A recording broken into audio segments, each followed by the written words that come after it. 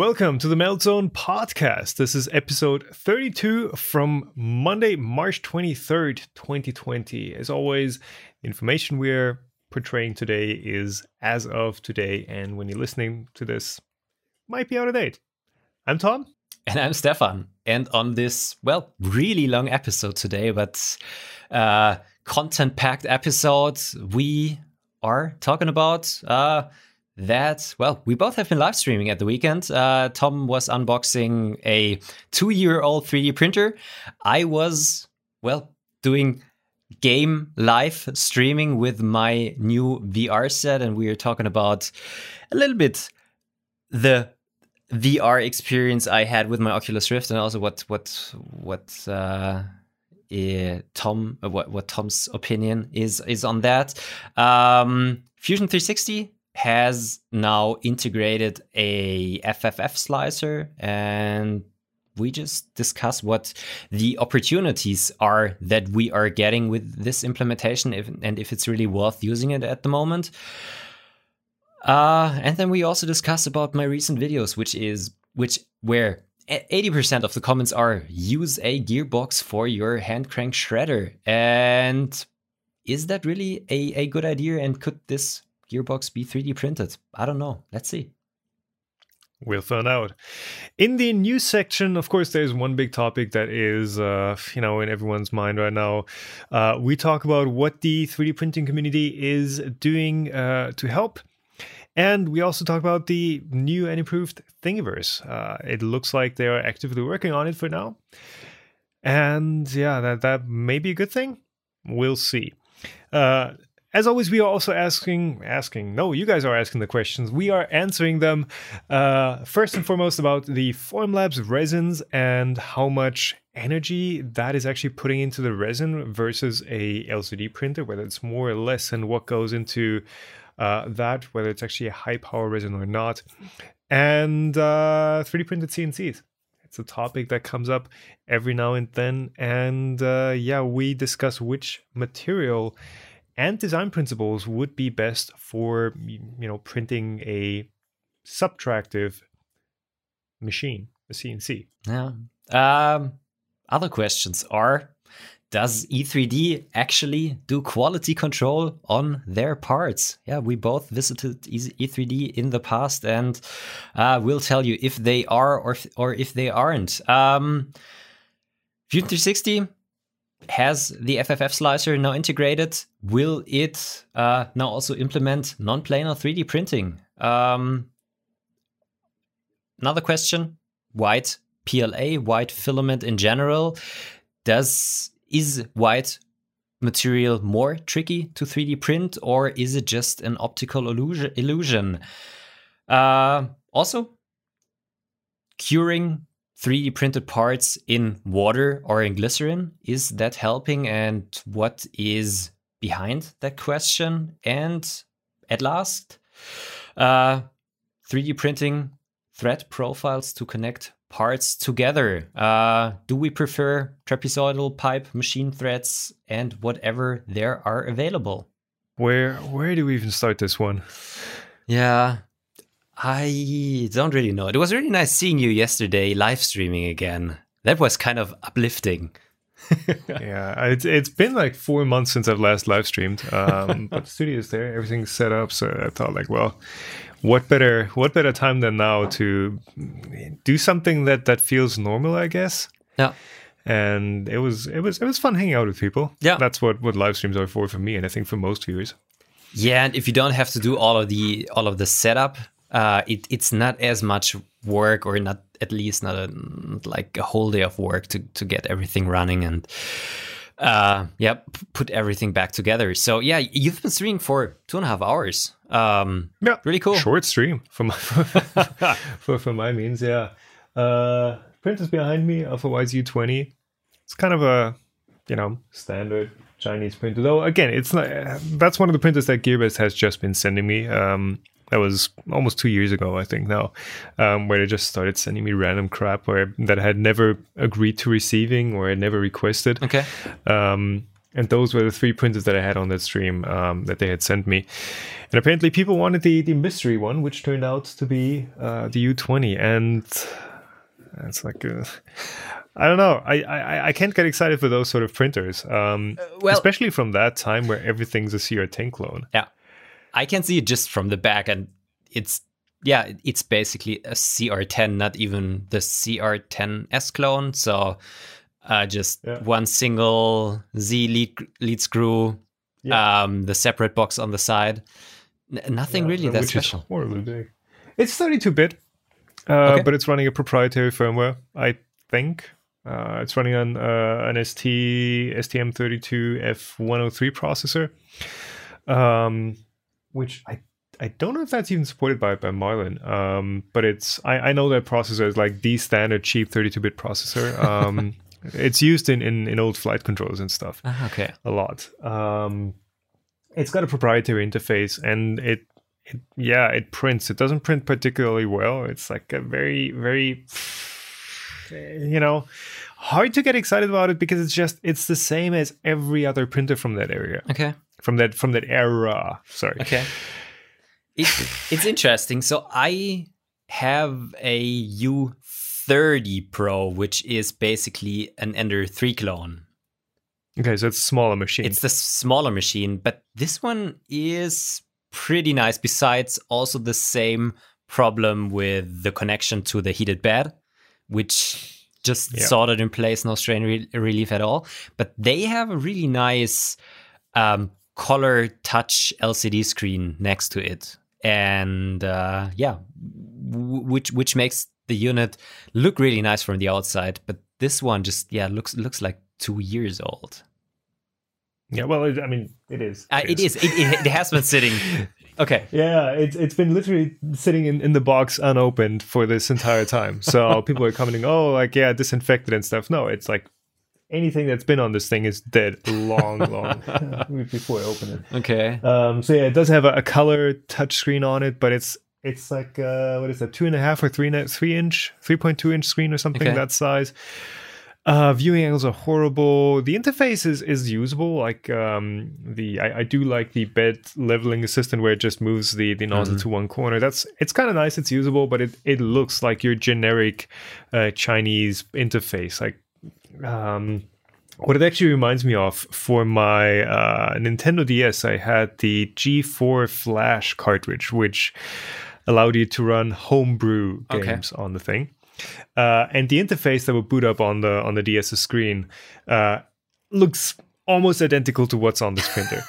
So the same text styling, the same iconography, the same just feel to it. It's like a very generic feeling interface.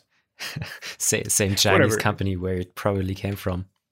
I don't know. So what you going to do with it now? Good question. Next question, please. I mean, can you use it for something interesting? Behind me, there's a pile of printers that I'm not using anyways. There's the ANET E10, there's the genuine CR10, there's the Ender 3. Those are all printers that are... I've talked about that on the live stream and on the Patreon hangout before that. I've got so many printers, but most of them are just a pain to use because either they're not printing all that well, or they've got issues with the hot end clogging, or I need to set up profiles for them every time.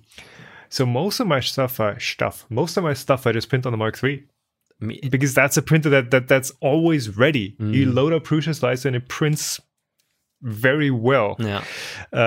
With no tuning, with no effort. It's just such an easy to use machine. Yeah, it's exactly the same for me. I have a Mark III here in my office and another Mark III in my hotbox in the basement, and there is no real reason for me to use other printers than those because they're working so well with Prusa Slicer. Print results are usually good. I have been printing like 8 different materials over the last couple of days, nylon, PC, whatever. Everything was working basically flawless. So look at us, Prusa shells. We're in our element here. But again, it's if you look at the user's perspective, obviously the Mark III is like 3 to 4 times as expensive as that thing, and it's slightly smaller. So there is. It's again But just again, the thing that you got used to using. If you have That's true. only an Ender 3, and I have been printing with my Ender 3 for the review for like a couple of weeks, it was working well. And if you have everything set up, it's also more or less just plug and play. But yeah, it depends what you want to do. If you're just printing PLA and PTG and stuff like that, if the printer is basically working well, yeah, that's mostly sufficient. Yeah. The question I guess I have for that as a discussion topic is this is a 2-year-old printer basically. So this feels very much like every other printer. Like there's nothing that stands out about this machine because it's just the same type of build, the same open build style V-slot rails. The same crappy extruder Bowden setup with a flawed hot end probably. Has stuff changed? Like you have the Artillery Sidewinder X1. Yep. Is that a printer that feels like it's just built better or built more with more attention to detail than what we used to have, or is it still that same generic feel? It's not feeling as generic as this one because, especially for the Sidewinder, the cable management they did with the flat flex cables was something we haven't seen on many printers before. Just yesterday, down in my basement, I was just taking a look at my Mendel 90 again, which is also I was going to bring that up, yeah. Yeah, because the Mendel 90 was using that already like 6-7 years ago. It was great. It was just looking nice and clean and everything. So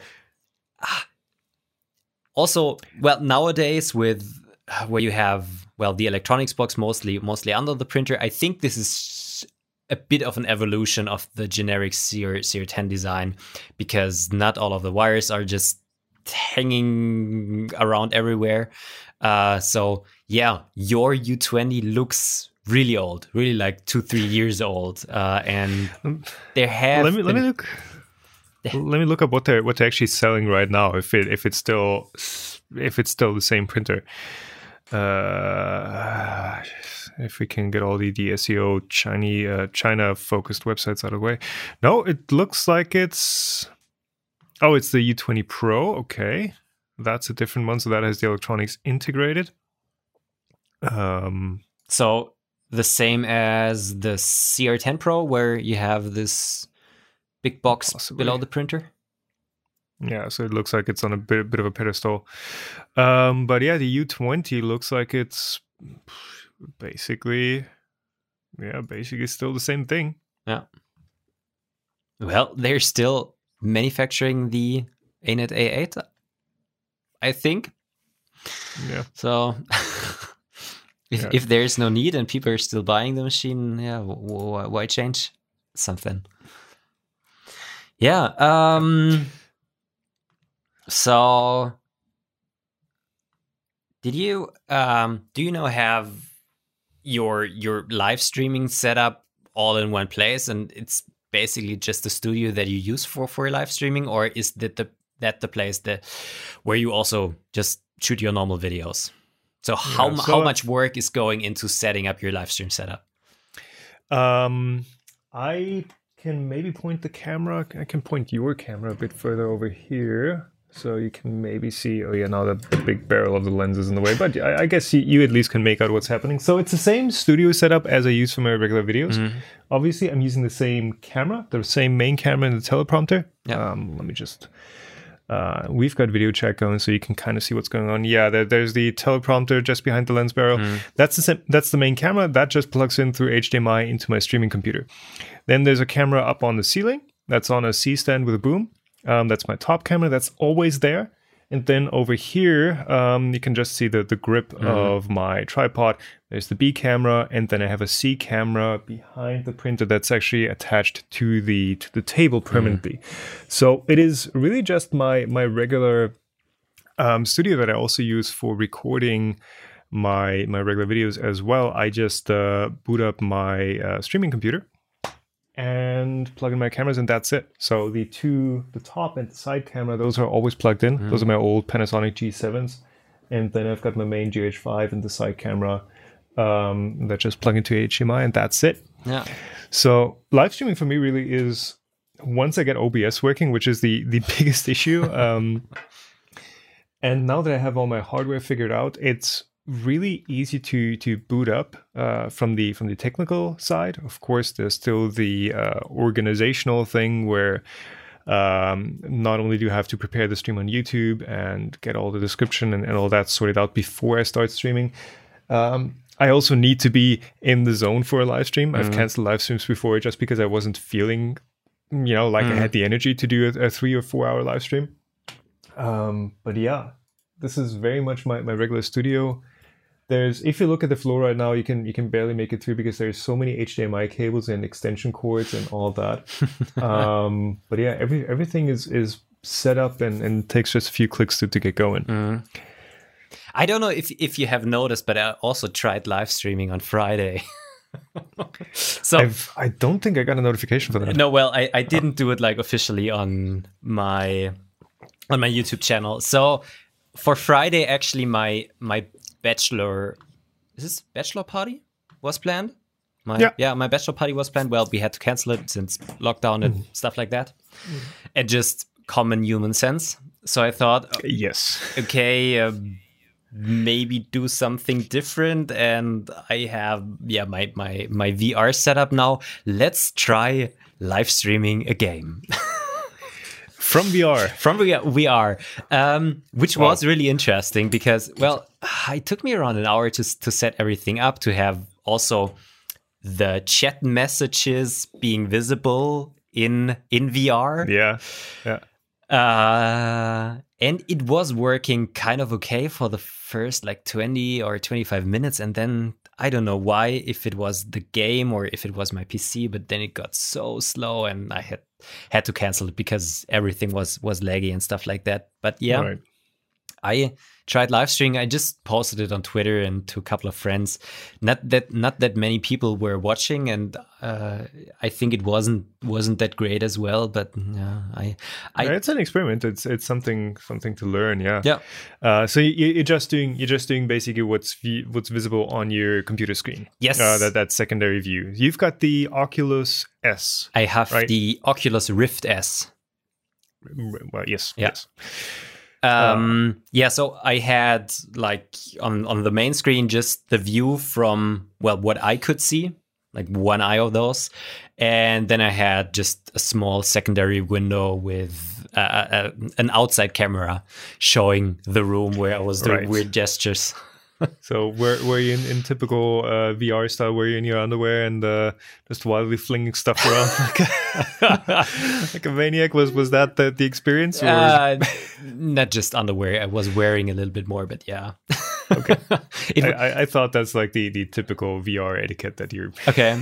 I don't really watch that much game live streaming, to be honest. So I'm probably not a pro in setting my setup right, but it was kind of fun. Yeah, I do have the Oculus Rift S, and I wanted to get a VR gear for quite a while, but I just always thought, okay, you have so much to do and you can't really afford, well, investing time in just more gaming at the moment. And then at around Christmas or before Christmas, when Half-Life Alyx was announced, I thought, okay, now you definitely have to buy one. Latest in March, before the new Half-Life game comes out, is released. In January, there were some really good deals, but I don't know. I just thought, okay, wait a couple of weeks more, it's going to be fine. Not that many people are investing in VR. But then just like 2 or 3 weeks ago, I thought, okay, now it's really the time to buy a couple of goggles. But they were all sold out in Germany. The thing is with the Oculus Quest, my dad's family and my sister, they actually managed to get one before Christmas. Yeah. So I got to try that out. I do also have the original Vive, the HTC Vive, which is, if you've never used it before, if you've never used VR before, it's like, oh, this is actually working really well. I expected it to be, laggy and glitchy and whatever, but the tracking is actually really good. And then I put on the Quest, which is its own Oculus Quest, it's its own computer and rendering system in the goggles, so you don't have any wires that you tether to, and it works just as well, if not better. It's really fluid. It's really nice not to be tethered to anything, and it's just a really smooth experience. And it's also just doing camera tracking, which I think the Oculus S is doing as well. Yes. And I'm surprised how well that works. Obviously, now with the Quest, you could do the tethered streaming as well, but I'm not sure how well it works, and it's still sold out. Yeah, it's still sold out. So both were sold out. So the thing was, somebody was telling me on Twitter, because I complained that I couldn't get one anymore. There were, I think, some available in Munich at Notebooks Billiger, but I called them and they said, okay, they're not like sending them out. I have to go physically to Munich to get it. So I thought, okay, screw it.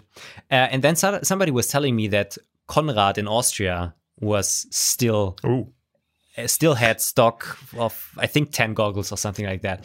Then I purchased them purchased the goggles from Conrad, and then just a day later I got an email. Okay, we are not sending our stuff to Germany. Buy at Conrad Germany. Okay, screw it. Cool.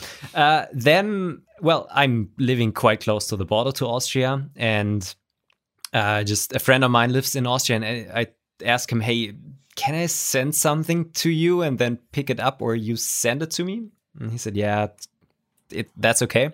So I ordered the goggles again to his house, and they arrived Friday a week ago. So like 10 days from now, or 10 days before now.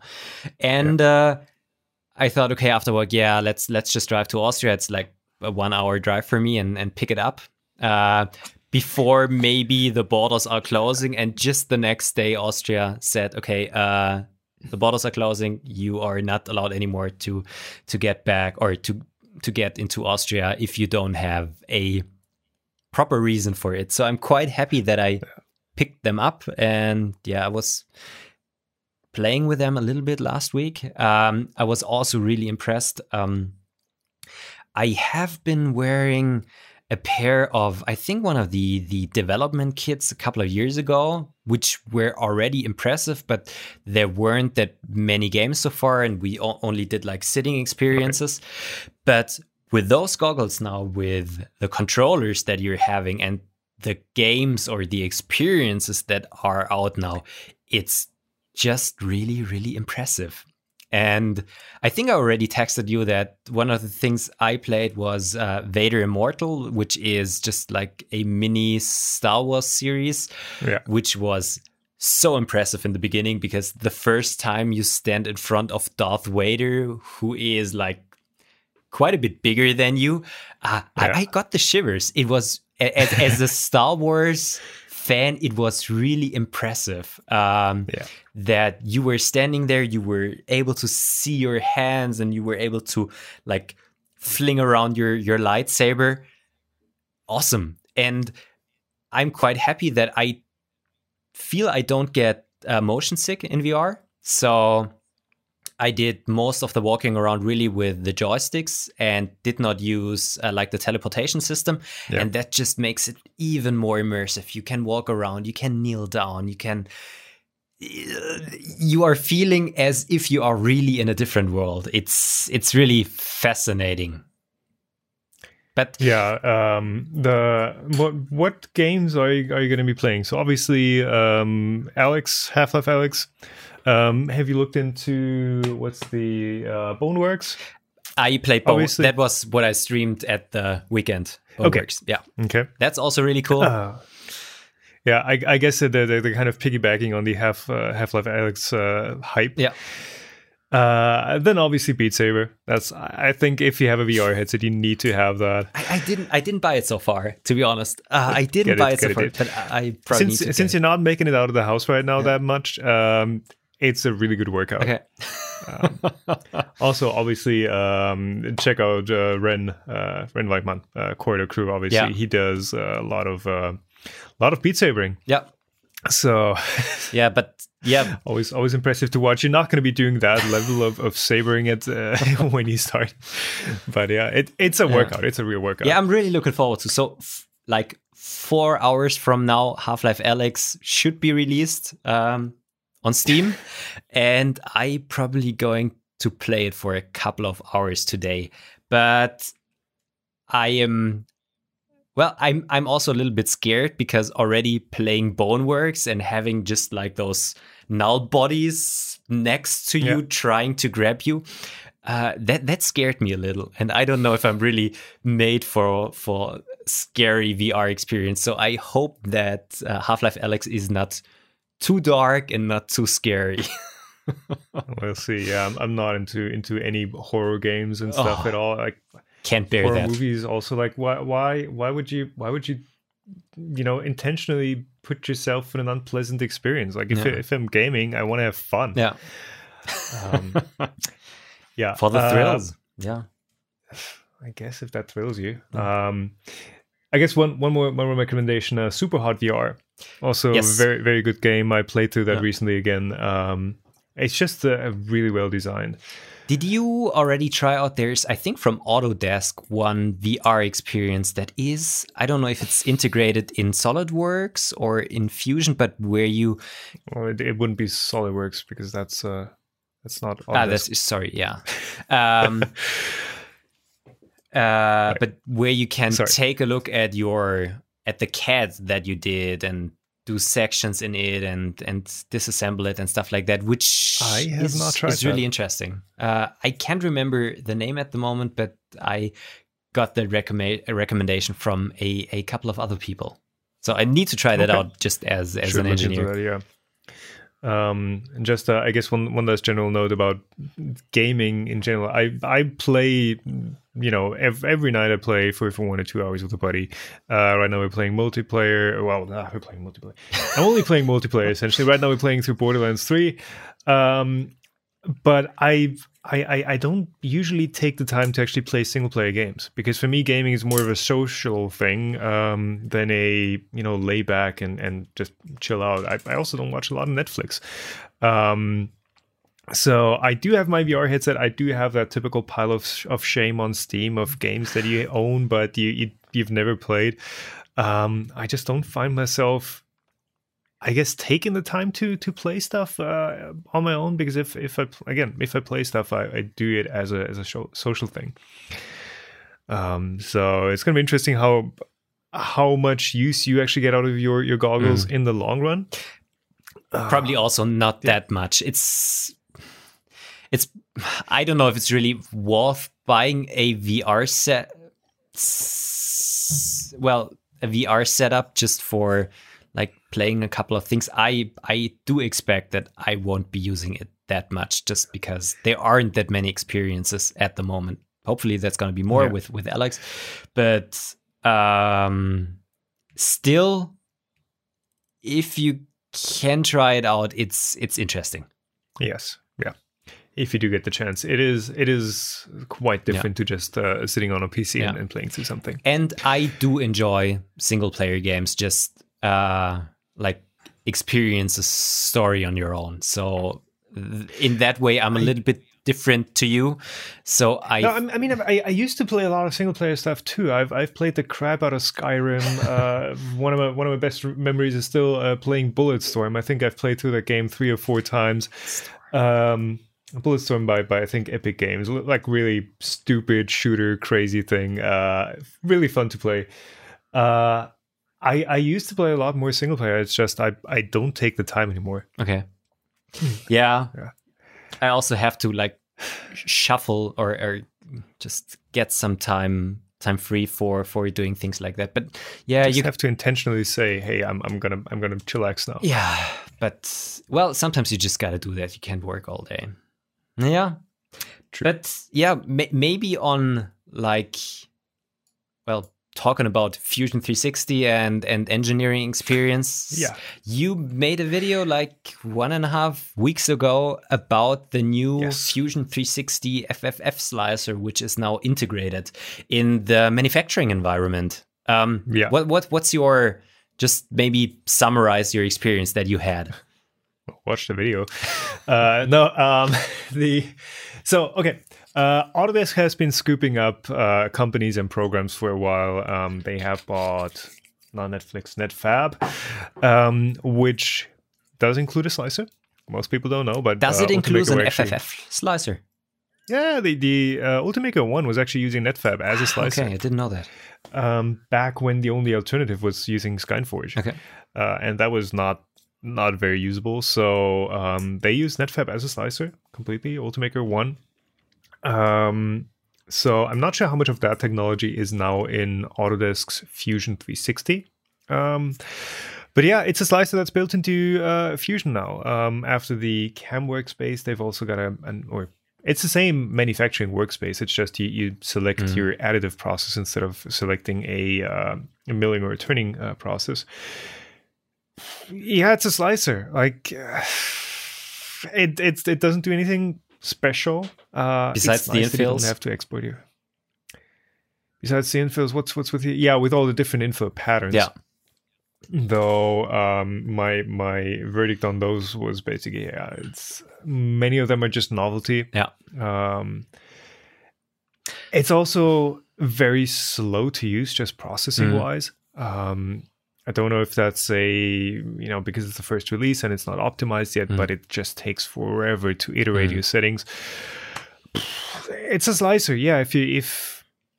I guess it's something if you have if you're an OEM and you want a nice kind of clean integrated slicing solution, you can provide a profile for Fusion 360 and tell your customers, hey, use Fusion to slice your stuff, especially if they're already using it to design things.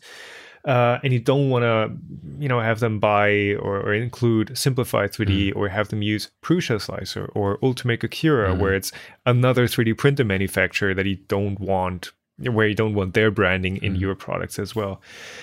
So I guess it's an option for that, but really, if you for us, for makers, I don't see much of a reason to use it.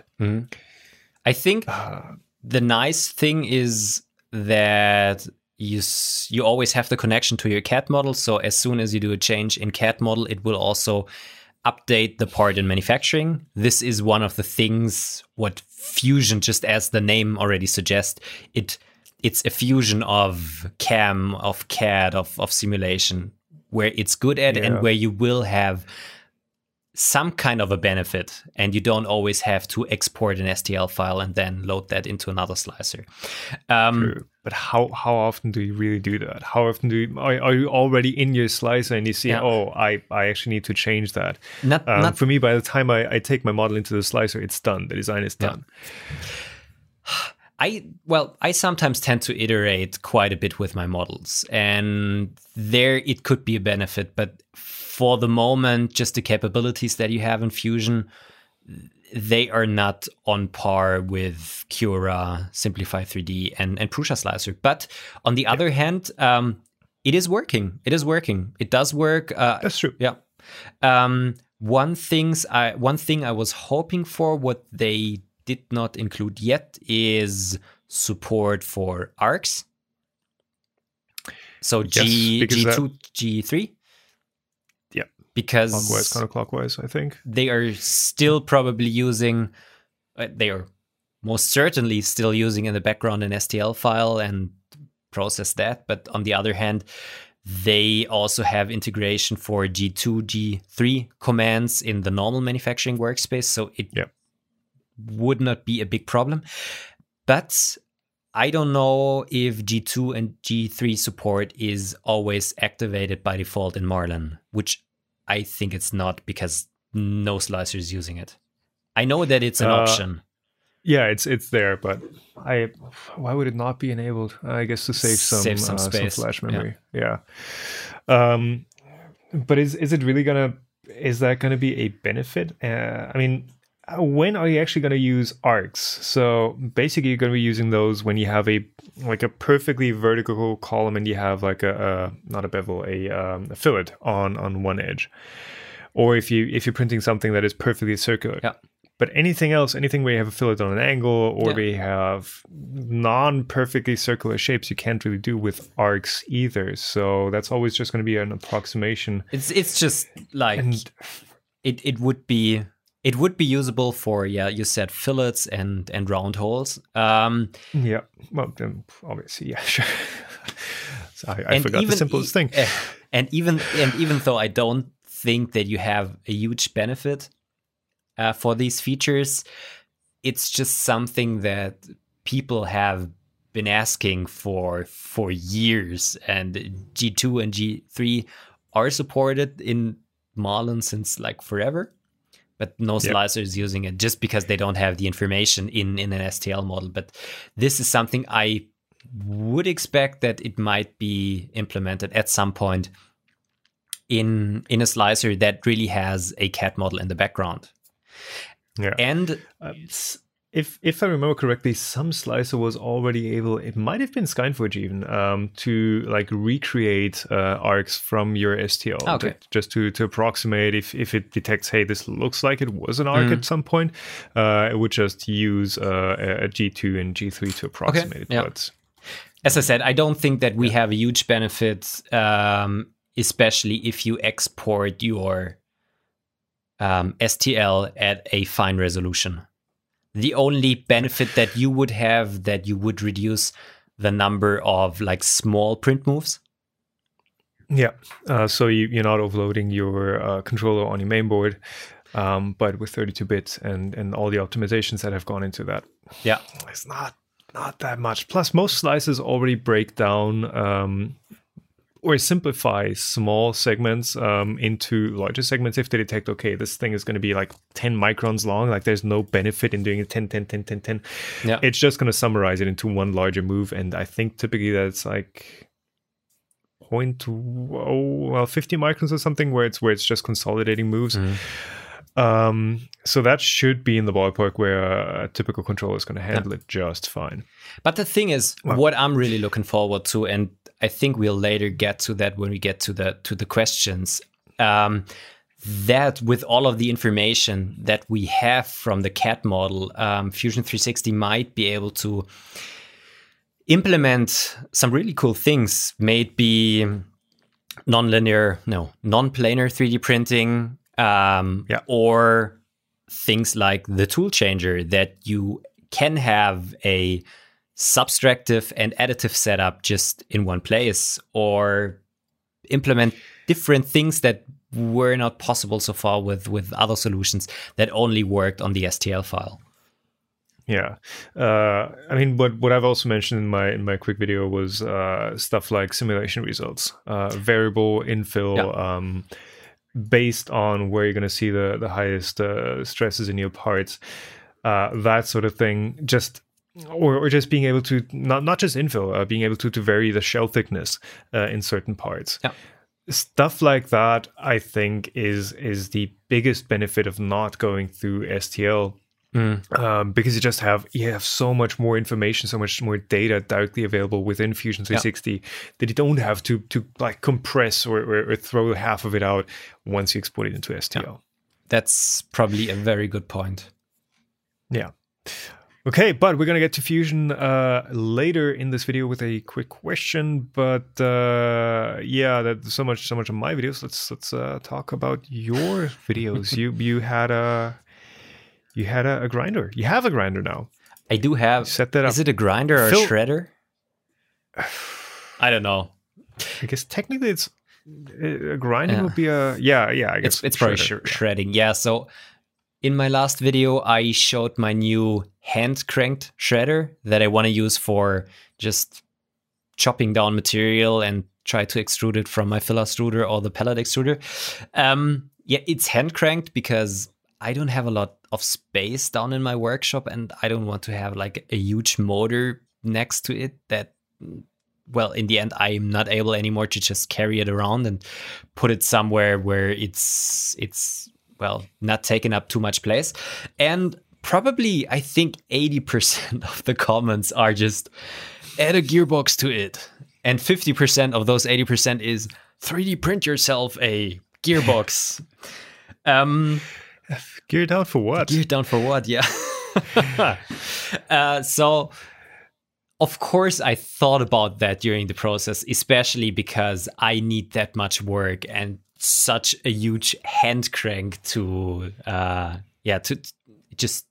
get the amount of torque that is necessary to shred the material. But adding gears is not like super simple. I would have needed to manufacture myself some kind of a substructure to get the bearings and stuff like that everything just stays in place. Just print it. Sorry? Just print it. Just print it. Right. The thing is, when I have a lot of material in that machine, it easily takes 500 Newton meters to shred through material. So it's a huge amount of force that you need. Or is that 500 Newton meters on the crank input Yes. For you? Because 500 Newton meters, that's a pretty long lever that you need to just crank. All to of my weight on like an 80 centimeter crank. Okay. So that's because basically it. I know how much torque it is just for wheel bolts and for your hub nut, which is 350 Newton meters on most cars. That's quite a lot of torque, and if you're saying 500, you're really putting your weight into that. So yes, you could have a transmission or a gearbox that has a reduction of 1 to 100 or something like that. But on the one hand, yeah, that's possible to print, but at some point the gears will see those, or at least the last gear will see those 500 Newton meters. And there is no way that a plastic 3D printed part can take that amount of torque, especially at the location where it is then transmitted into the shaft of the shredder. Okay, so I already mentioned in our pre-show talk that I do have some input on that. So for my DIY filament extruder that I had built many years ago, I also do have a 3D printed gearing system. I think I've now got a pulley on there. But anyways, on the main spiral snake drill thing, my main auger, I've got a 3D printed gear on there. So what I did was I didn't just attach the gear to the drill or to the shaft itself, but I turned up a aluminum adapter that basically is just a disc with a few screw holes that then attaches to the 3D printed part, and that then clamps down onto your shaft. So if you're going to do a 3D printed gear, yes, you can do a 3D printed gear, but you are going to need some sort of metal centerpiece. Or have a really long interface between your gear and your shaft. Now, a 3D printed gear can definitely take the forces that are involved. It's gonna need to be huge. You're gonna need very wide or thick teeth, and it's also gonna need to be a very large diameter, just to get the lever, just to get some extra leverage. So you could definitely do it. Maybe get a laser cut center hub or something, and then have a turned piece in the middle just to transfer that from your sheet to the hub. Would be a nice project.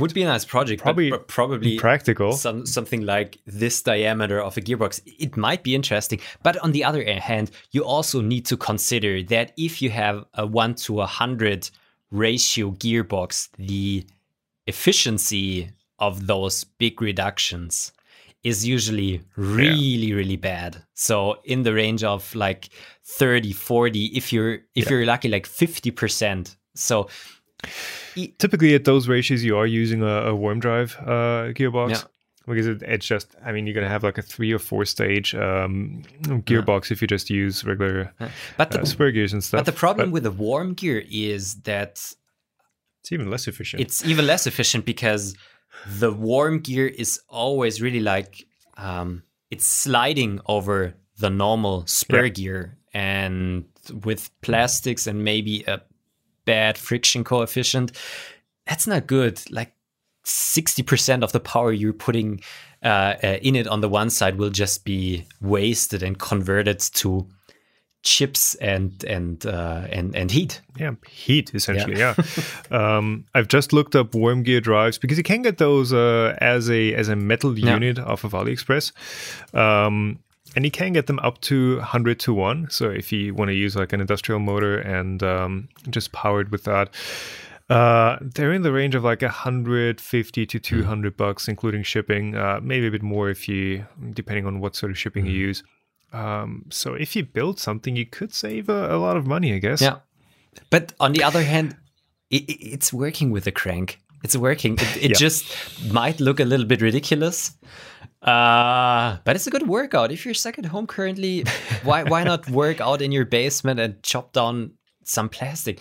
The thing is, I don't want to use it for like huge production of filament or shredding down material. It's more like laboratory size. I want to chop down maybe like 300 stuff. Grams of PLA or PET bottles or something like that. So if the volume is not too high, just cranking that thing for a couple of minutes is totally fine. Yeah. Have you actually used that for extruding stuff yet? Yes, I did. I extruded some in the direct pellet extruder that was working sorry reasonably well. The problem with those shreddings is that since they're not round, they are not flowing that well, and especially the pellet extruder needs a really consistent flow of material. The direct extruder. Yeah, the direct extruder. Yeah. So I either need to, I don't know, after each layer have a specific G code included where just the print head shakes a little, that all of the particles get down to the auger again, or add a vibrator motor to it. But I don't know if that's really good for print quality. But something in that direction. It might add some dithering. Yeah, maybe. And I also tried to extrude PET bottles in the filler extruder, which is unfortunately a little bit challenging because the PET is basically crystallizing during the time it heats up to the melting temperature. Then just at around like 250 degrees Celsius, it just like from 1 degree to the next gets molten. But then in its molten state has such a low viscosity that it basically just drips out of the nozzle. So I can't use my normal setup for it and use the filler winder and the material that is just hanging down in something like a leash configuration. I have other people seen it, the material extrude directly in a bath of water, so that for once it cools down very quickly, because otherwise it crystallizes out again. It's really interesting to see because you have the translucent material that gets out of the nozzle. Yeah. And then just after like 5 seconds, you see it becoming opaque because it crystallizes out. It's really cool. And you need to... Is that just an issue with the specific grade of PETG that's used for plastic bottles, or is that just a generic PETG thing? It's PET. So PETG, the glycol in the PETG prevents the material from crystallizing out and adds better flow properties and things like that. But the PET is... I'm not an expert, but it's kind of pure and therefore has the ability to crystallize out if you keep it at a specific temperature for a long amount of time. But that happens quite quickly. So how would you extrude a PET? So you're saying water bath with something like a multi-stage nozzle where your frontmost or your last bit where the nozzle is actually screwed in, where that's colder than the actual melting zone? Could something like that be implemented? Could be an option, yeah. It's definitely a good idea. It's hard. It needs like an oil circulation and an active cooling for just cooling down that tip then, I guess. Maybe something in that direction. There is, I think,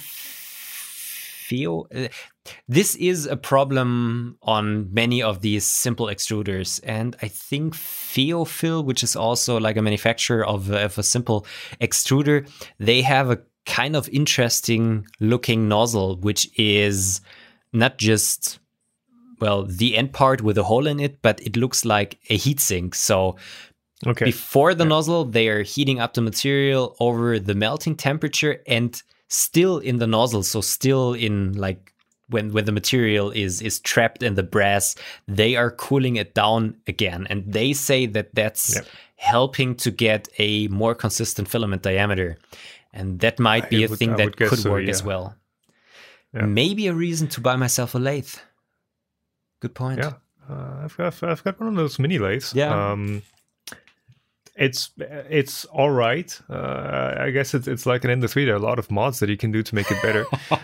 It's kind of usable in its state right out of the box. You can definitely do stuff on that. Yeah. But yeah, we'll see. I need to play around with it. I have dried a bit of PET because you should also dry or really keep it dry before you extrude it, because otherwise you run into problems. And I really want to run it on my direct pellet extruder, because the thing there is, or at least what I'm hoping is, when I lay the material down and directly cool it with a fan, this low viscosity of the material is not a problem. It's a problem for me if I want to create filament with it, but maybe if I directly print it, it might be working better. I mean, bridges and overhangs are going to be an issue, but for simple geometries, it should be fine. Let's print vases. Yeah, for vases, it should be all right. One more note on the lathe. I mean, if you need something turned up, just let me know, send me a drawing, and I can try to work something up. I need a reason to get the lathe out again. And I need a reason to buy myself a lathe. Yeah, well, I have so many projects currently going on, and I still didn't assemble the tool changer. I actually wanted to start with it this morning, but did not have enough time. So yeah. I told people you were going to do that in the Fusion video. Yeah, I will. It's right next to me. I wanted to start with it yesterday, but then I took apart this stupid robo vacuum thing that I saw robbed me like 3 hours of my life just because of these stupid brushes of that lighter motor. Yeah, so you've got a Vorwerk VR200, or is it your parents' or something? It's actually not mine, but a friend asked me, "Hey, you have those tools to open up stuff and you do like technical things. Can you take a look at my vacuum, because it spits out an error. What is it? Error 3000? I have seen a YouTube video that it's not hard to fix that. Yeah, 3 hours later, and yeah, so you've got that's the Vorwerk VR200, which I guess is like mostly identical to the Nitto that I have. Okay, I've got the cheapest one. I've got the Nitto D3 connected whatever, which has been working fine so far. But yeah, so it's what you've shown is just a little 1-inch brushed motor that has its brushes burned out. And I sent you a few links on Twitter. There is like one official, more or less official replacement part that's $40 for that. Yeah, I found that, but I don't want to spend $40 just for a stupid $1 motor. That motor. I've also sent you another one where you can get it on AliExpress for 67 cents. Yeah. It looks like it's basically the same motor. Somebody's commented that it's the Mabuchi 300 series. Just look at what the RPM are, and if it's, I mean, I don't think they're that different. It's like 3 volts, it's around 3,000. If it's on 5 volts, it's around 4,000 or 5,000. It's probably just that very simple motor that maybe you've even got in the DVD drive. Yeah, probably. An old one. I might even have some in my scraps box. So I'm gonna check once I get home. I probably gonna just order a couple and see if any one of them works. Unfortunately, there isn't any marking on the motor itself, and I did get it running again yesterday just by bending the brushes back into place, but since but those brushes are not going to last long. Yeah, it won't last long, but I just wanted to get it back up and running, and that I don't have the parts just flying around. The thing is, you fix one thing and you probably screwed up another one. I don't know. When I wanted to start it back up again, turbine error, and I thought, okay, screw it, I'll just put it somewhere and maybe work on it in a couple of weeks again. Okay. Yeah, planned obsolescence. Planned sounds obsolescence. like it. Yeah, it's just hard. It's a $1,000 or €900 vacuum cleaner, and that thing doesn't work anymore because a 50-cent motor has burned up brushes. Because they chose to use the 50-cent motor. That's gonna. I mean, stuff has a lifespan that it is rated for. Yeah. And you know that at the time of engineering it, and you're doing tests, and you know exactly how long it's going to last. Like I don't think it's a surprise to the folks at Nitto or at Vorwerk. And Vorwerk, they usually do have a good reputation for producing stuff that lasts. But I don't know. It's a Silicon Valley vacuum robot essentially. Okay, it's a Nitto. So yeah, I'm actually quite happy with the. God damn it! What is it called? D-Bot that I've got it at the office here. Also use the laser scanner thing, but it's the software and stuff is so much better. Well, we do have a Xiaomi at home, and that one is really good. China probably knows how all of our house is looking due to the lidar and the cloud integration and whatever it has, but it's a really good vacuum cleaner. Gotta say that. Yeah, Nitto were kind of the first ones to do that, to do the proper mapping and stuff, but they've been outmaneuvered maybe a bit. I only have the Nitto because it was able to climb that 2-centimeter ledge that I have from the going into my living room. Yeah, and I had an LG and some others, and it was the only one who could climb that. So yeah. All right. Anyways, well, can you just print a new motor? I thought about if I have something lying around to build new brushes yesterday, but then it was already like 8 p.m. and I want to get on the sofa and on Sunday. Frustrating stuff. All right. Okay. I guess let's move on to the elephant in the room. Yeah. Can we actually say what this is about without getting demonetized? The last video wasn't demonetized, so we talked about the last 2 videos actually. So yeah, the elephant in the room is COVID-19 or Corona or however you want to call it. SARS-CoV-2. Now, I actually just to follow up with the last video, with the last podcast episode that we did. So we were talking about, hey, are you going to go to Murph? You've already said you're probably going to cancel. By the time I had edited, or I was editing that video, something changed. I think the travel ban went into effect, and I was thinking about doing. I had already recorded that. I had already recorded a little addendum to the episode where I was like, "Okay, guys, so obviously this is I'm not going there." And then by the time I had recorded that, the news came out that Murph was like completely cancelled. So I was like, okay, whatever, screw it. Yeah. We're going to talk about it on the next one. So stuff is really developing quite quickly right now, and in all of Germany, we are in a limited curfew right now. Well, you are even more limited on going outside than I am, because Bavaria has the most strict I don't know how you say it. It's not like quarantining at home, but people need to stay at home. Yeah. There are limitations in place to what you can do outside your home and who you can meet with. And I mean, what I'm surprised about is that you can still go to work. Yep. There's no limitations on that. But like almost all stores are closed, all events are canceled.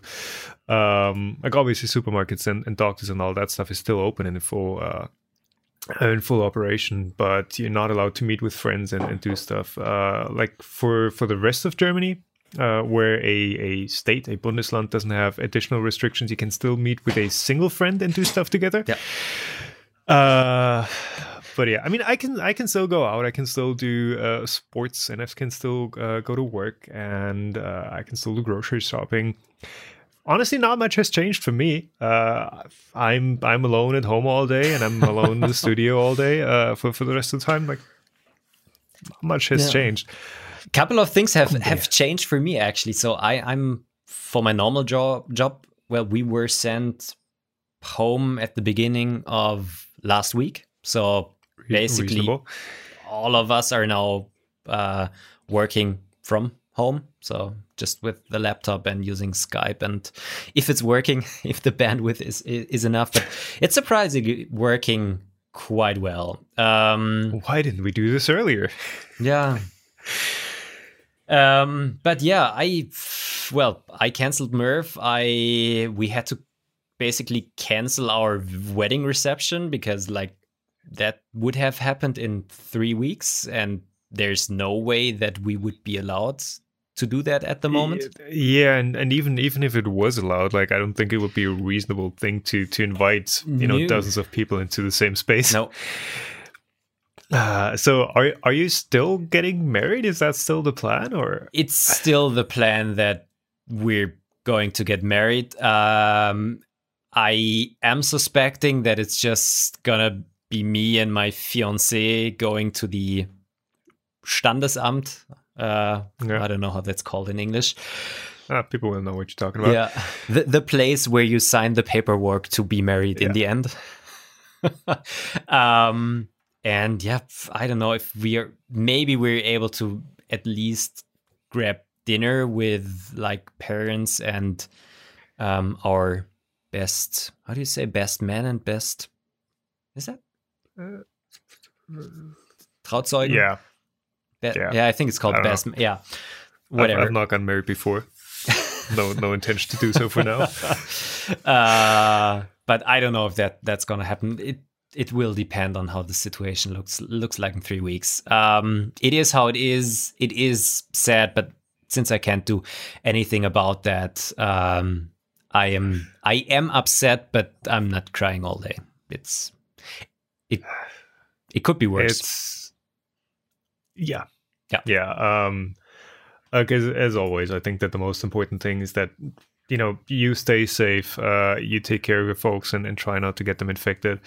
Do your part, and essentially right now doing your part is just doing nothing, just staying at home. Yeah. Very, very simple to do, unless you're someone who has to like support society by actually leaving your home and taking care of those affected. So shout out to those who are keeping this thing running: doctors, supermarket cashiers, people in basic maintenance, like full props. But yeah, for everyone else who's like not that big of an asset to society, I guess, stay home. As rough as that sounds. But yeah, 3D printing is kind of being praised as a ultimate solution to a lot of things right now. I guess so. 3 things we're seeing.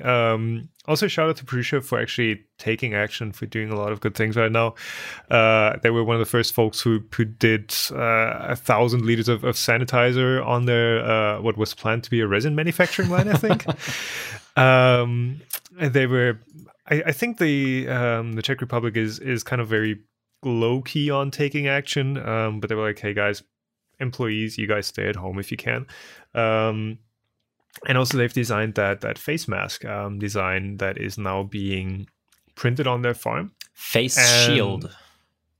Yes. Not a mask, not a particle filter, but an actual droplet shield, I guess. Yeah. So they're printing that. There have been requests in the US.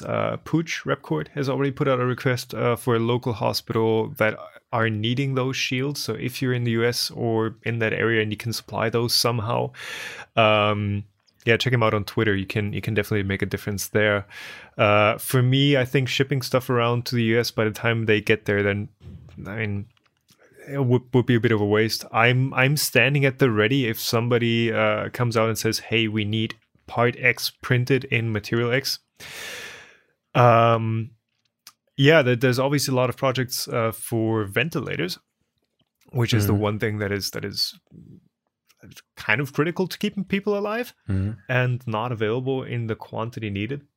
I'm a bit cautious about like praising 3D printing as hey, this is something that's going to solve this, because there's knowing as little as I know about medical, There are, it's one of the strictest or most regulated areas, and printing something that is essential to keeping someone alive. I don't want to be the one who prints something or designs something that ends up not working and killing people by the dozens.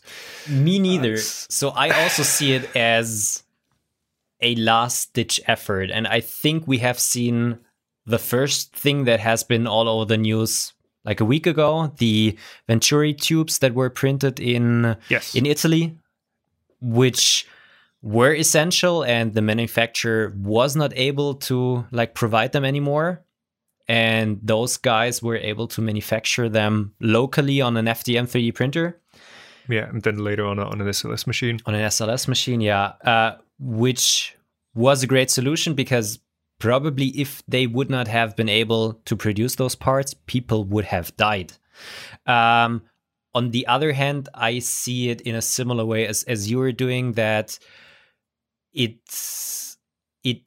we shouldn't rely on 3D printed parts at the moment if we have alternatives, just because there are that many regulations, and those machines and those parts need to be working. If I'm currently seeing people print out also those Venturi tubes on their Anycubic printers in some resin, whatever, I don't know. Well, as I said, if this is really the last thing you can do and otherwise people would die, I think it's okay. But otherwise, there are reasons why those parts are tested, and you don't want to have people breathing air through a resin 3D printed parts that they might maybe be allergic to and stuff like that. So we just need to be, need to pay attention. It's better than not. It's better than not having anything. Exactly. Right.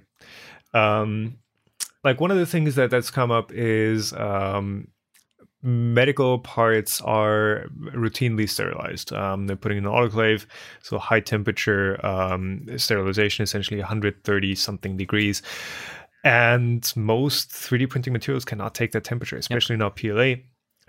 So the stuff that is being printed is basically single use. Yeah. And you kind of need to be aware of that. But also with the ventilators, I've had a look at the requirements for those and the amount of control modes and sensors that go into one of those is neither trivial nor cheap. Yeah. Just the sensor suite and oxygen sensors and CO2 sensors and all of that, I think that's easily more than $1,000 in sensors. So that, yes, I'm not saying don't try. Yeah. It's good if you have the time and the resources to contribute to those projects, please do. But don't take it easily. Don't think, oh yeah, somebody's just going to print something and it's going to be the end all solution. It's probably not that easy. Yeah. Not saying you shouldn't try, but yeah. Don't Me take too. it as also as things like we have seen the secure door opener or things like that. Yeah. I really appreciate those efforts, but we also need to be aware that, for example, the door opener, where you just put your arm on it should also be disinfected from time to time, because obviously people just sneeze in their arm. How do you say armbeuge? Arm, elbow. Yeah, other side of the elbow. Inner elbow. Inner elbow. So there will be germs on those surfaces, and 3D printed parts are known for having tons of layer lines and porosity and stuff like that, where bacteria and probably also viruses might feel quite happy to be there. So there's right now, as far as I'm aware, there's a 3 to 4 day. That's the current status on plastics. 3 to 4 days. The novel coronavirus or SARS-CoV-2 can survive. Yeah. On a plain open surface, so it might be longer or shorter on a 3D printed surface. Yeah. So just be aware of that fact.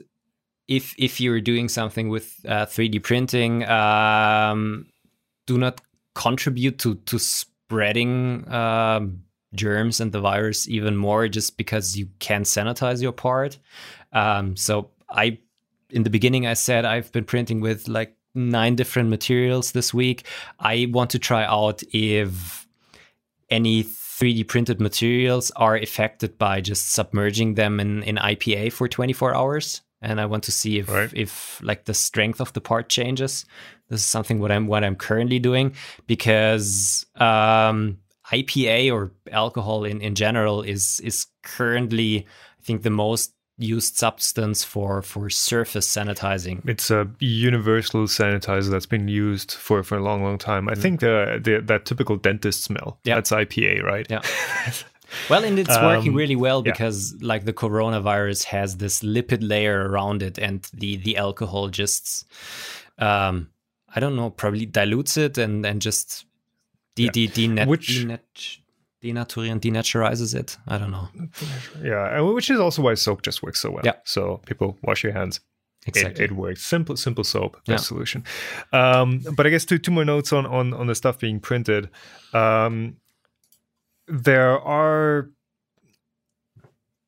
where to start? Okay, there's this one thing going around with that mask that apparently some copper infused filament manufacturers putting out. That's just it looks like a mask, but it just has a little hole grid thing in it. That probably, or some people have called out, doesn't really do anything. Yes and no. I think they were kind of misunderstood, because I've seen that as well. I have also read the papers on that copper-infused filament where they said, okay, it's really good against bacteria and viruses and stuff like that. So how I see it is that they just made another design for a 3D printable mask, but you need to add an additional filter to it too, like the grid structure on the side. And they even have pictures showing what you could put in there. But the thing is, and I think what people misunderstood was that they are not saying that their copper-infused PLA will disinfect the air that is going into there, but it's just, I think, keeping the part cleaner in the end. Okay. Yeah, that's one of the issues with reusable masks. Like the half mask that I have that has the exchangeable filters. The mask body itself would need to be sterilized as well. Yeah. So you still need to add an additional filter, but one of the problems that I see with those 3D printed masks in general is that I think it's kind of hard to get them to really seal up to your face, because if they don't seal up and then your DIY filter that you put on there with cotton swabs and I don't know, probably socks or something like that, that you put on the mask has such a high resistance on taking air in, you will just suck air out through the slits, and then you then no filtering will be happening. So this is kind of the bad thing about those designs.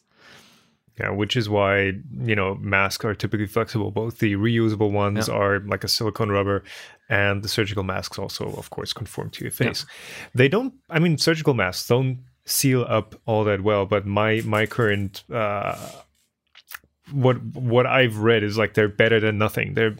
Yes, they don't filter down to the particle size that you'd need to actually catch the virus itself. Yeah. But they will still catch droplets. Yeah.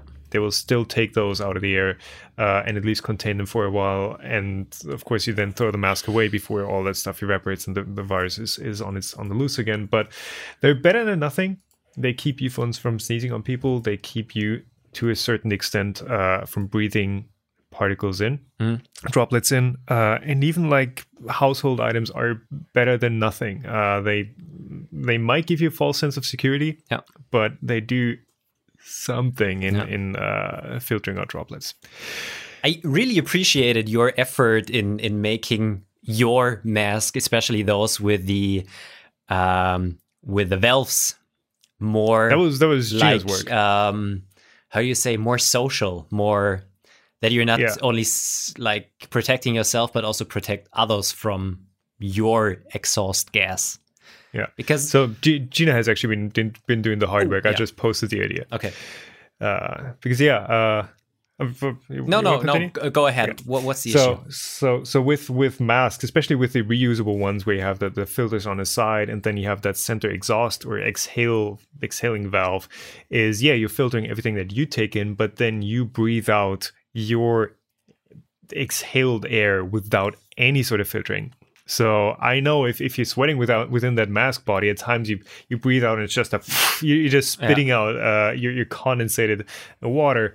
So you really get a lot of stuff out of that exhaust or exhaling valve. And also the simple non-reusable masks that have that little center section, that's also an unfiltered exit for your exhaled air to exit through. So I've actually posted that with the reusable 3M mask body, and Gina jumped onto that, Octoprint developer, obviously. And she designed a little clip-on part over the mask that she has, the reusable one that she's using for resin prints and stuff. That just clips on and adds a little bit of filter fabric, which again is better than nothing. Just nice. Doesn't only keep you safe, but maybe also prevents you from spreading anything bad, because especially with us younger folks, we might not really feel that unhealthy, even if we might be infected. So don't only protect yourself, but also protect your surrounding. Again, all of this information might not be up to date anymore by the time you hear it. But my last info status is that 30% of the people or 30% of the infections have no symptoms at all. And probably there are even more that are not being found because they're not showing symptoms, that are carrying the virus but are just, and are infectious but are not showing any signs of an infection. So the advice right now is act as if you are infected, to keep it from spreading further. Yeah. All right. So let's move on. Move on. Wash your hands. Do social distancing. Don't touch your face like I'm doing all of the time. It's horrible. At least when I'm outside, I really try not to touch my face. But I don't know, just with all of the pollen outside, my face and my nose gets itchy from time to time. Yeah, that might actually be an AI neural network thing where you have a camera trained on you and just flashes light whenever your hand goes near your face, or just do that thing where you tie down your hands to your belt and it's you can't actually. This would be a good. Do you know Michael Reeves? Maybe something like getting tasered when the AI detects that you're touching your face. Yeah. New viral video. Would work. Viral in the... We shouldn't laugh about that.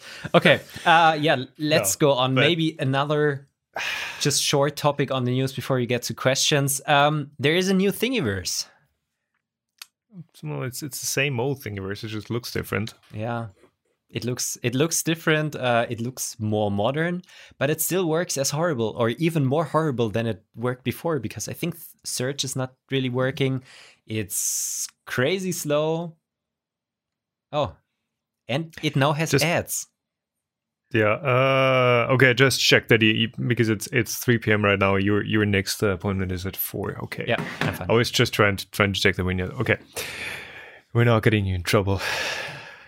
No worries. So Thingiverse now ad supported. Somebody had commented that why is it now MakerBot Thingiverse? But I think that branding has been up there for a while. Yeah. But it now looks bland, I guess is what I'd call it. You open it up and it just looks like I guess Pinterest, more or less. Mm-hmm. I think it's still kind of appealing. I have to be totally honest, I don't like My Mini Factory because it's so... I always have the feeling that it's overcomplicated. I always like Thingiverse. I don't know if I just like Thingiverse more because I use it more often, but I don't really hate the new looks of it, but it's still slow. It's still like the search is not working properly. But at least we are seeing that MakerBot is putting some development effort in Thingiverse. Yep. Maybe they're gonna upgrade their server at some point, that their servers are able to cope with the sure traffic. it's just a single server in someone's basement. Yeah. With how slow it is. At least today it is loading up a bit more quickly. Yesterday I tried to download something from there to print on the live stream, and it took like 5 or 10 minutes to even load up. Yeah, but this is still because all of the US is at work or sleeping or something like that. That's true. That's true. I think tonight it's going to be worse. Yeah. I mean, it is always nice to have some competition. Whether it's with hardware or whether it's with platforms. Obviously Prusa Printers is up and coming in a big way, and they're promoting the crap out of that. Ultimaker has Umagine, which is there. I guess it exists. Never used it. I've started just uploading everything onto Prusa Printers, Umagine, and Thingiverse, just to have it up on all the platforms. If one goes down, my stuff is still going to be there. So yeah, nice that they're working on it. I guess. I tried to actually import all of my Thingiverse files into Prusa Printers, but it did not work. I don't know if they also changed the API in the background, or I don't know. I think Prusa Printers is not even using an API, and they're just like... Yeah, I was going to say that. Is there even a Thingiverse API? I think... if you're just scraping the page, you could import that as well. There is an Android and an iOS app, which is called... I can't remember anymore. That has a really nice integration of Thingiverse on the phone. But I was always assuming that they are using an API because it looked really good. Oh, there is an API. Okay. Just look that up. Thingiverse developers. Thingiverse.com/developers. REST API. Yeah, we'll see what will change. It's nice that something is happening, but yeah,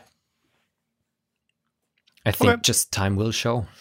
Looks different. I mean, the looks on Thingiverse are one thing, but actually one of the bugs that was relevant a few months ago was where you would create a new file or a new design, and you'd have the description and all the details filled out from some other part on the platform, whether that was a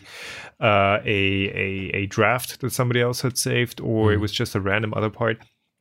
It's bugs like that where it's like, hey guys, are you actually using that platform? Are you actually looking into it? And apparently they are still maintaining it. Yeah, at least on the design side. Yeah, cool. All right, let's get on with questions because we are already too long in. I mean, people can use a bit of extra distraction at this time, I guess. Yeah, you're right. All right, first one. And I also already did a bit of research in that regard. George Elliott is asking, because we have been discussing about resin curing in the last podcast. He is asking, the Formlabs printer uses a very high power laser to cure, doesn't it? I think the chemistry of the resins it uses needs more power or more time than typical LCD shutter printers, which is why their cure station takes more time. So, yeah, you just wanted to start? Yes. So high power laser, what would you consider a high power laser? Where a very high power laser would be 500 watts or something in my book. So just to give you guys a bit of reference, like typical laser cutters are like 60 watt CO2 lasers. DVD burners are the typical 250 milliwatt, so 0.25 watt.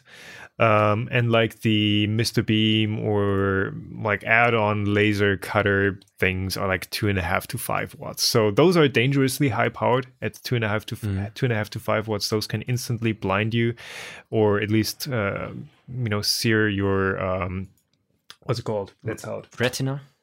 Your retina, yeah. Those can instantly burn your retina. So what did you find out? How high power is the laser in the Formlabs printer? So I found two things on the Formlabs page. One was saying that they're using a 250 milliwatt laser.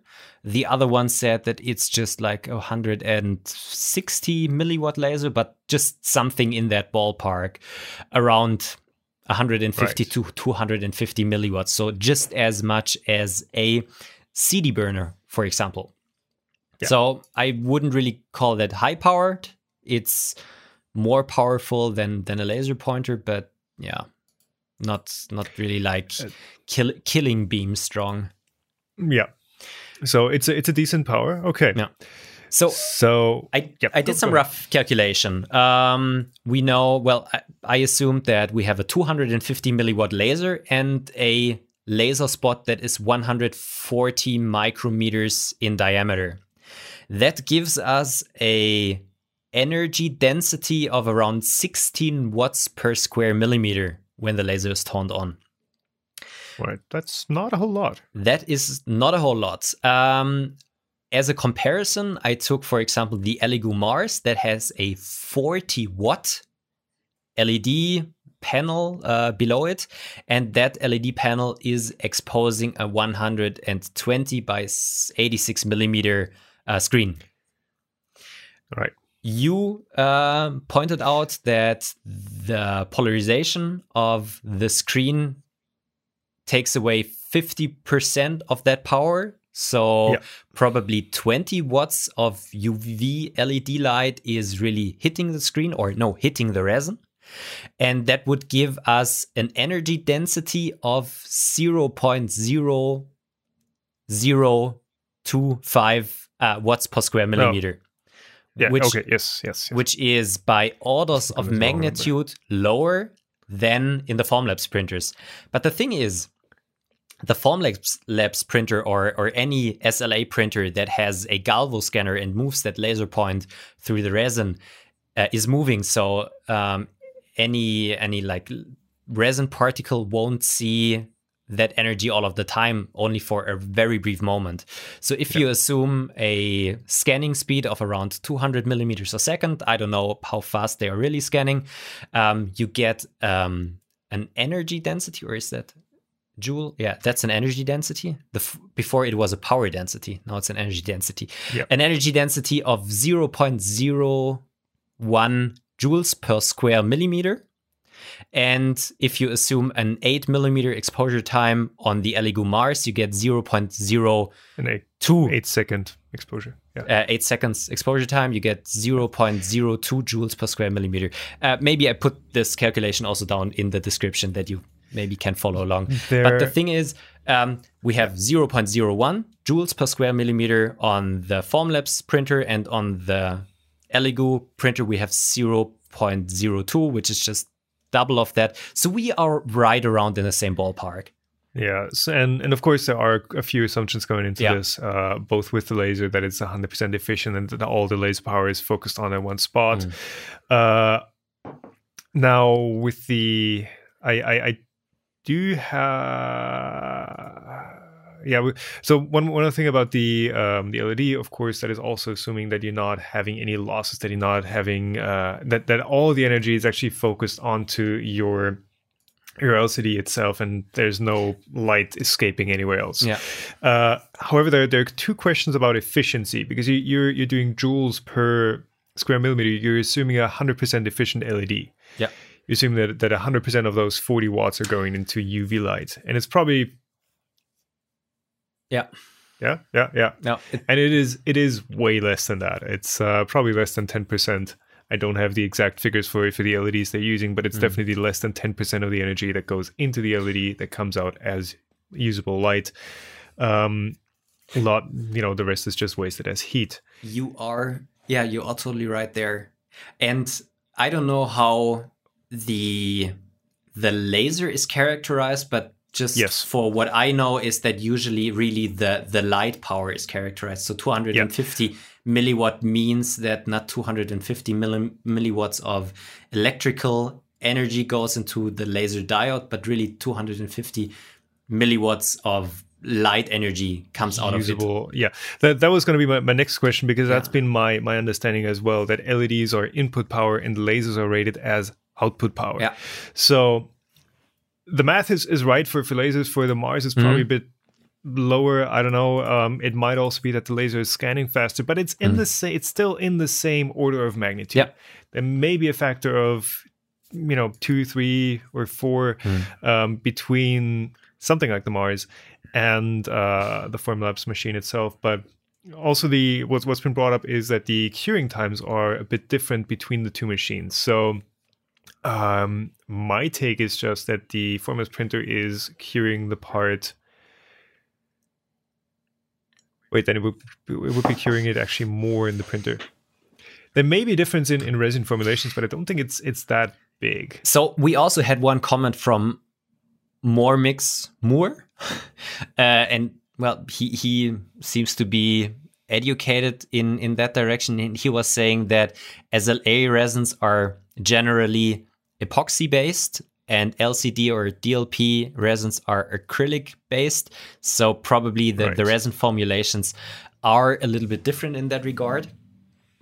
So this might be the reason why curing time is different. But also just thinking about the calculation again, I think it's not really about the time that you're curing the part, but really how much UV light energy you're getting into the part, and this is then activating the polymerization of the resin. Yeah. So yeah, they are in the same ballpark. Yeah, they are roughly comparable. But since you're saying one is acrylic, the other is epoxy, like I wouldn't just take a standard Elegoo resin and dump it into a Formlabs printer and expect it to work, and vice versa. But yeah, it's the chemical process is the same. That's happening almost. I mean, acrylic versus epoxy, but the base principle is the same. And yeah, the energies used are very similar. Yeah. Okay.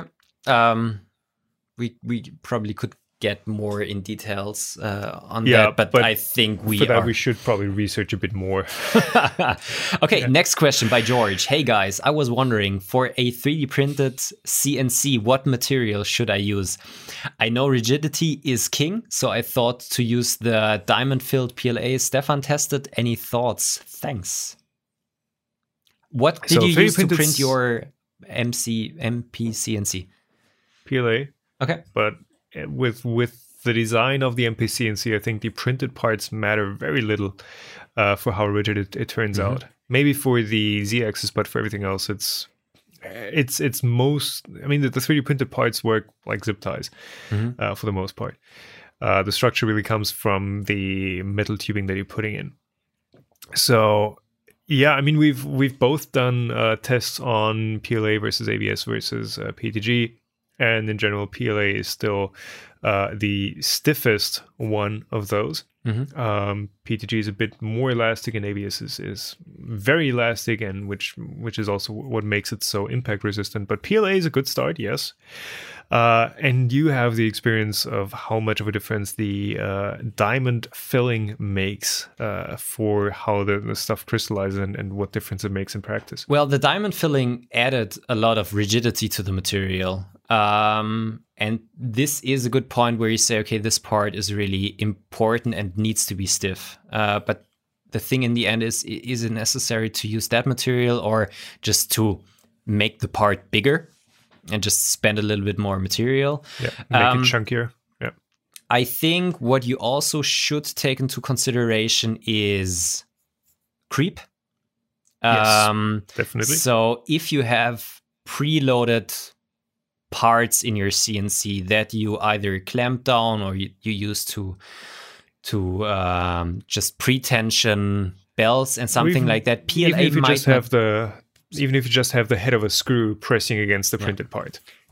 PLA might not be the best option, because PLA is prone to creeping. So if you apply a constant load on a part, it will slowly deform under it. So if you have pretension, the pretension might be gone after a while, and other materials are supposed to be better in that regard. have we actually done any testing on this? No, I have been working on that for quite a while, and I did a couple of test parts, but I wasn't 100% happy about about my setup yet. I'm still working on that topic because I think it's really important. But we talked about that, I think, already a couple of times. Yeah, and just one note. I've seen creep on any plastic, and I think it's an inherent property of just a plastic. It is. Aluminum creeps too. Just not as much.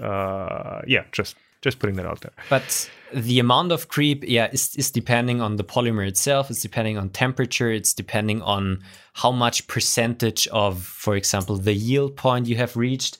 It's also depending on if you have an amorphous material or a crystalline material, because an amorphous material is just, I think, more prone to creeping as a crystallized. That would be, sounds about right. Yeah. So what can you do? Make your parts chunkier? Just because it's not just the screw heads that compress into the material, it's also the geometry warping. Make your parts chunkier. Make sure they're not stressed as much. And also use big washers, I guess. Yeah. Maybe also use at specific locations other materials, especially if, for example, you're clamping down your router. Maybe print that out of ABS, ASA, or PETG because the temperatures might be higher there.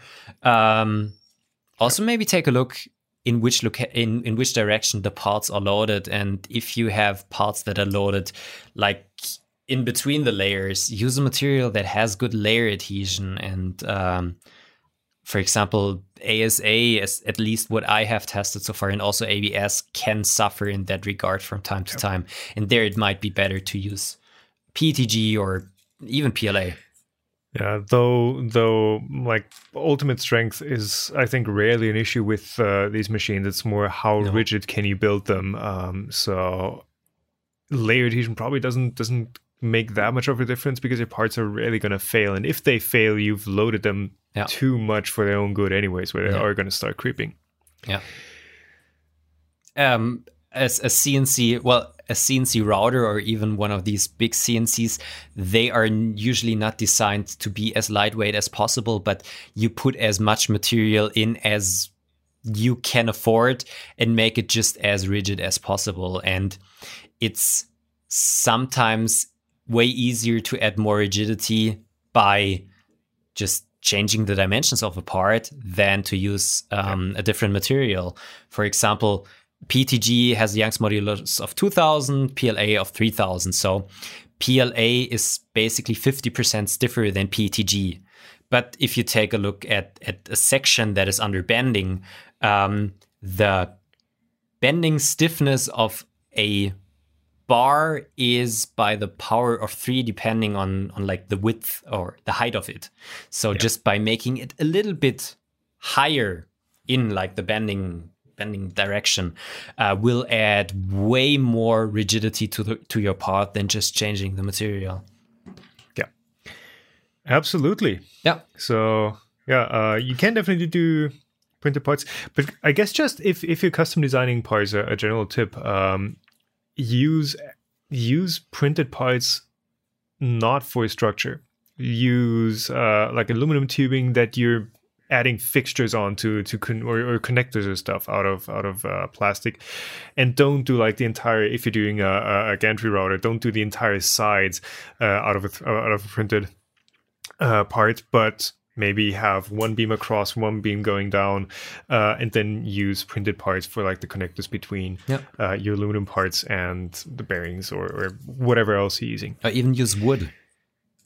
Or use wood, which I guess let's quickly talk about that.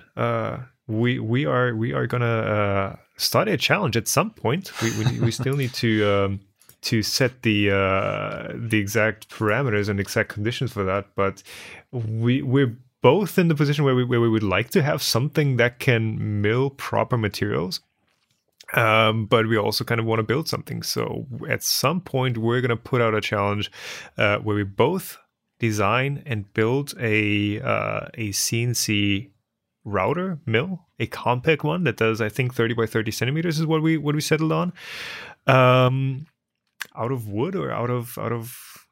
Well, we still need to decide what exactly easily workable material. Yes, that you can cut with, I don't know, jigsaw and a cordless drill. Yeah. So I don't know. I guess like rough ballpark. Again, we still need to discuss this in detail. But rough ballpark, I thinking like a budget of like 1,000 or 1,500 euros or something, so we can get some ball screws in there and some nice linear rails. Yeah. And then set a part, like cut this thing out of 275 steel in this amount of time to this precision. Do something like that. Something like that. Yeah. Yeah. So see if it works out. That's really going to be interesting, because it's nice to have like large routers and stuff, but for the most part, it's kind of the same with 3D printers. For the most part, like you have a router because you want to work with materials that you can't print, and you can jigsaw a lot of things out of wood, but really, if you want aluminum or steel, you will need to route that with some CNC tool. And usually those parts are not that big. Yeah. Yeah. Yeah, we'll see. We will discuss about like the specifications and then get to work on it and just see in the end what we come up with. Yeah, only problem right now is home improvement stores are closed. Yeah, but for you. I guess well, for me, yeah. Let's start the challenge. No, I guess I think Motedes or other shops are still doing like custom cut plywood sections that they will ship to you. Yeah, I think there's, well, we still have a bit of time to get everything set up, and hopefully at that point. Let's not procrastinate on stuff. No, but you need to help me in that way, because I'm a big procrastinator. Yeah, well, I don't think I'm much of a help with that. Not much different. All right. Yeah, let's continue. Well, we are already so far in. Darren Brunner is asking, wait, E3D actually does quality control on the Hemera? Sorry, but there are so many reports of problems with those. However, mine has been working well so far. Fingers crossed. Yeah, so we've both been at E3D. We've both seen their factory, or at least their assembly line, and we both know that they do actually do quality control as one should. Yeah. So I think they're following like industry standard processes where they're not testing every single one in full detail on their optical inspection machine and all, but they are doing sample testing, one every 10 units or one every 100 units, depending on how many bad ones they find. And they do visual inspection and they assemble them there. They do a quick visual inspection of whether everything looks right. So yeah, they are doing quality testing. Yeah. We talked about that already, I think, on the last podcast. People will complain, and people will complain if something is not working. Not that many will say, okay, everything is great. So we usually only see like the bad reviews, just as it is on Amazon. Unless the manufacturer is buying reviews, but that's a whole different story. Yeah.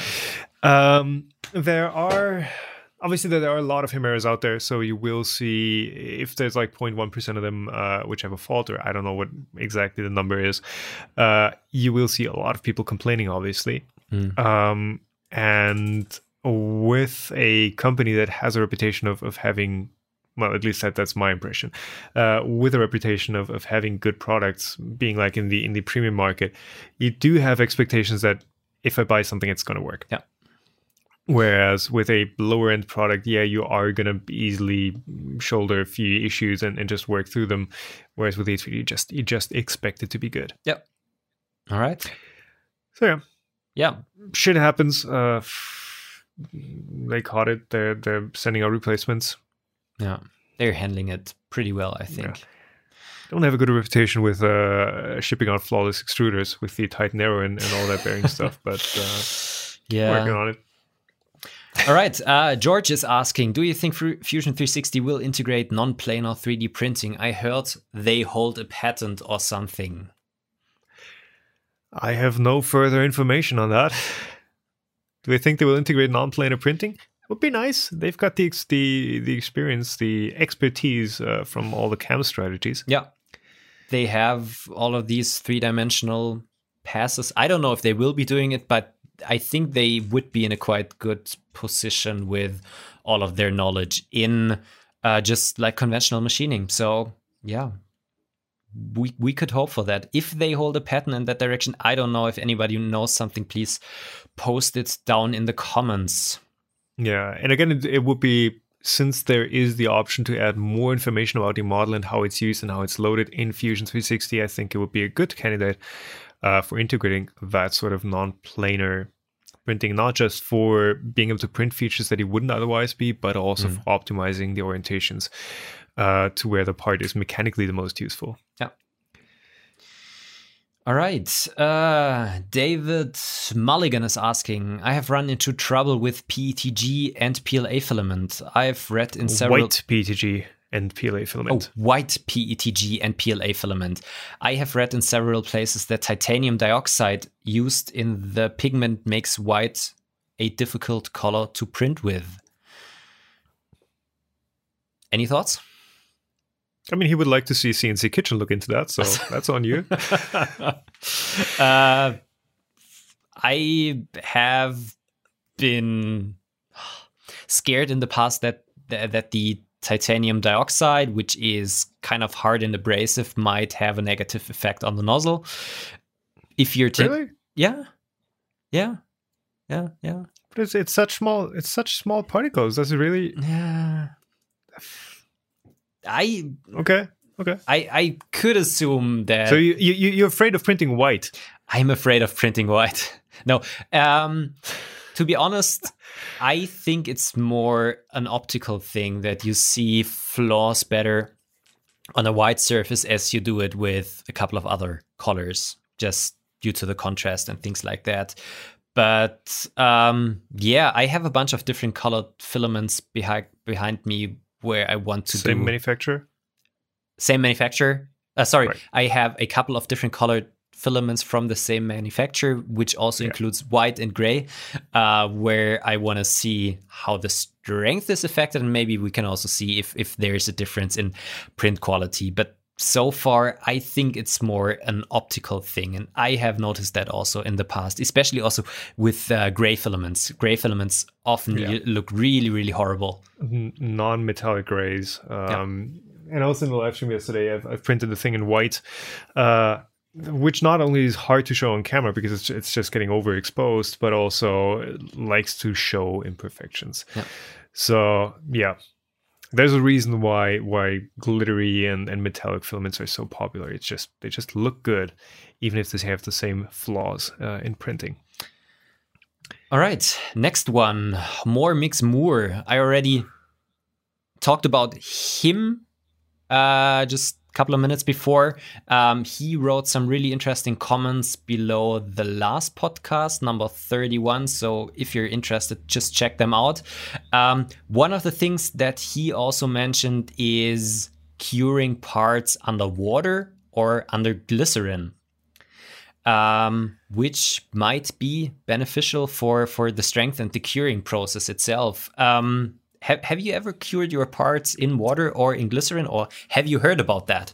I've definitely heard about it. It comes up quite regularly. I've not tried it yet, but it is something that comes up. You've mentioned that it's like an anaerobic curing process, that oxygen isn't very helpful in that. I think the idea behind that is keeping oxygen away from the part during the curing process. And I think I have read an article on PO-Poly or something like that. If I find it, I'll link it down below. If anyone else has experience in that field or knows a paper or something like that, please let us know and post it down in the comments.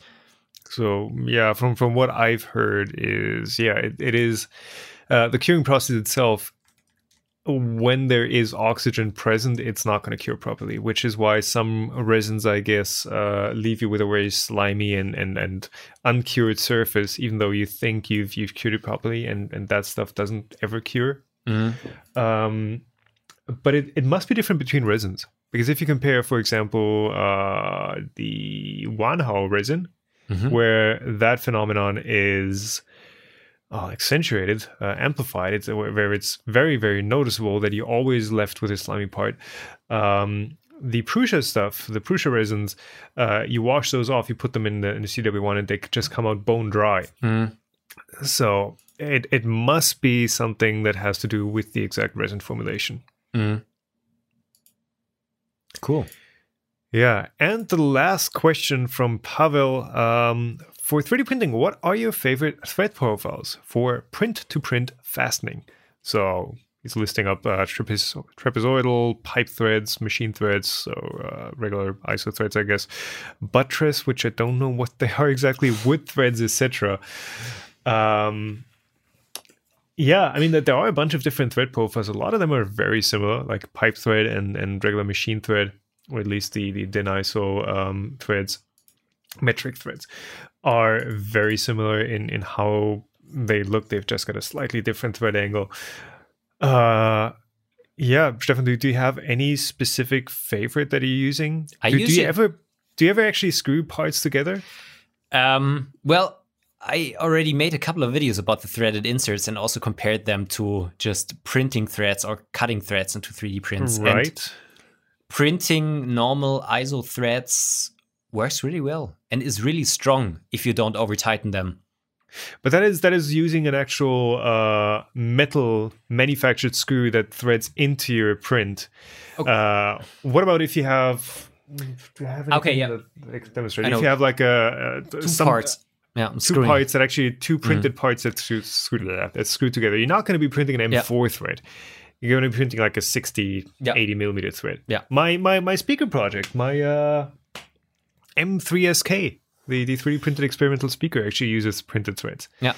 Which is standard metric threads. Yeah. I also been using plenty of metric threads in my projects for screwing parts together. Now I understand the question properly. And it usually works really well.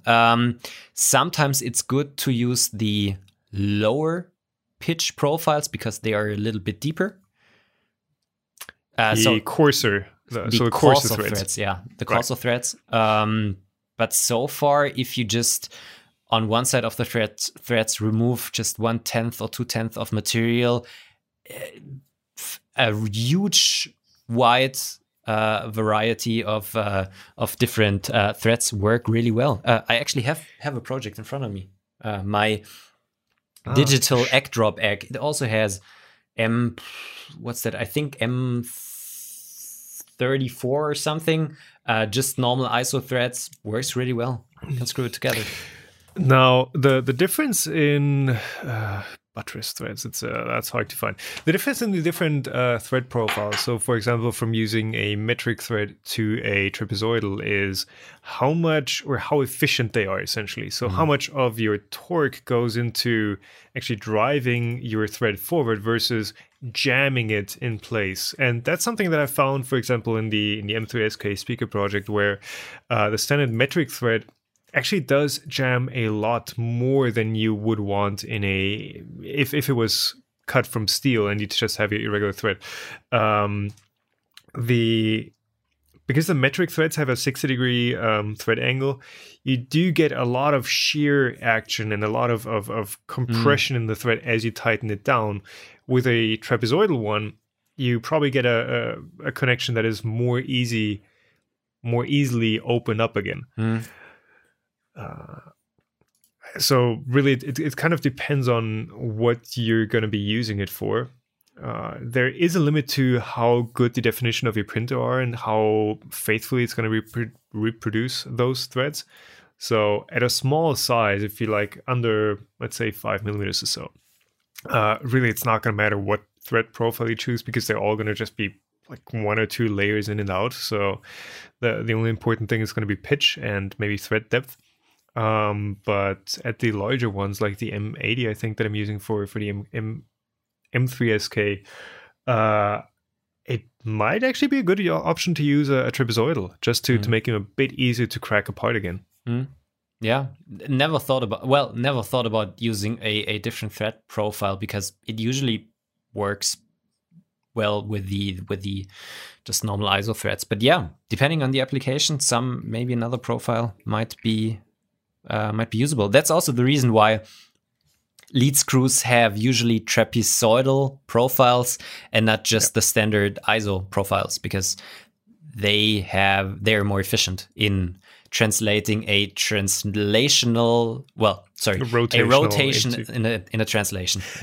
Yeah. Cool. Again, what learned. That's something that no native English speaker is going to get, but Germans will know what we're talking about. Yeah. I think that's it for today, Tom. It has, God. I think, Almost we're 2 almost at 2 hours. Well done. I'm still feeling energetic. I could go on for another hour or so. Yeah, me too. But I have a meeting in 25 minutes. So. So yeah. As always, thank you all for joining in. Thank you all for listening in. Yeah, thank you so much. Yeah, Stefan, it's been a pleasure. Same here. I think since you're not going to Malta Maker Faire and to Merv, there's definitely going to be another episode in 2 weeks. So we'll try. Yeah. If you have questions and you want us to discuss them, leave them down below. And if you want to support us, there are Patreon links down below. Also check out our main channels and spread the word. Yeah. Share it on your favorite social media, because that's where people are right now, right? Exactly. All right. Okay, stay safe, guys. Take care. See ya. Thanks for joining in. Bye.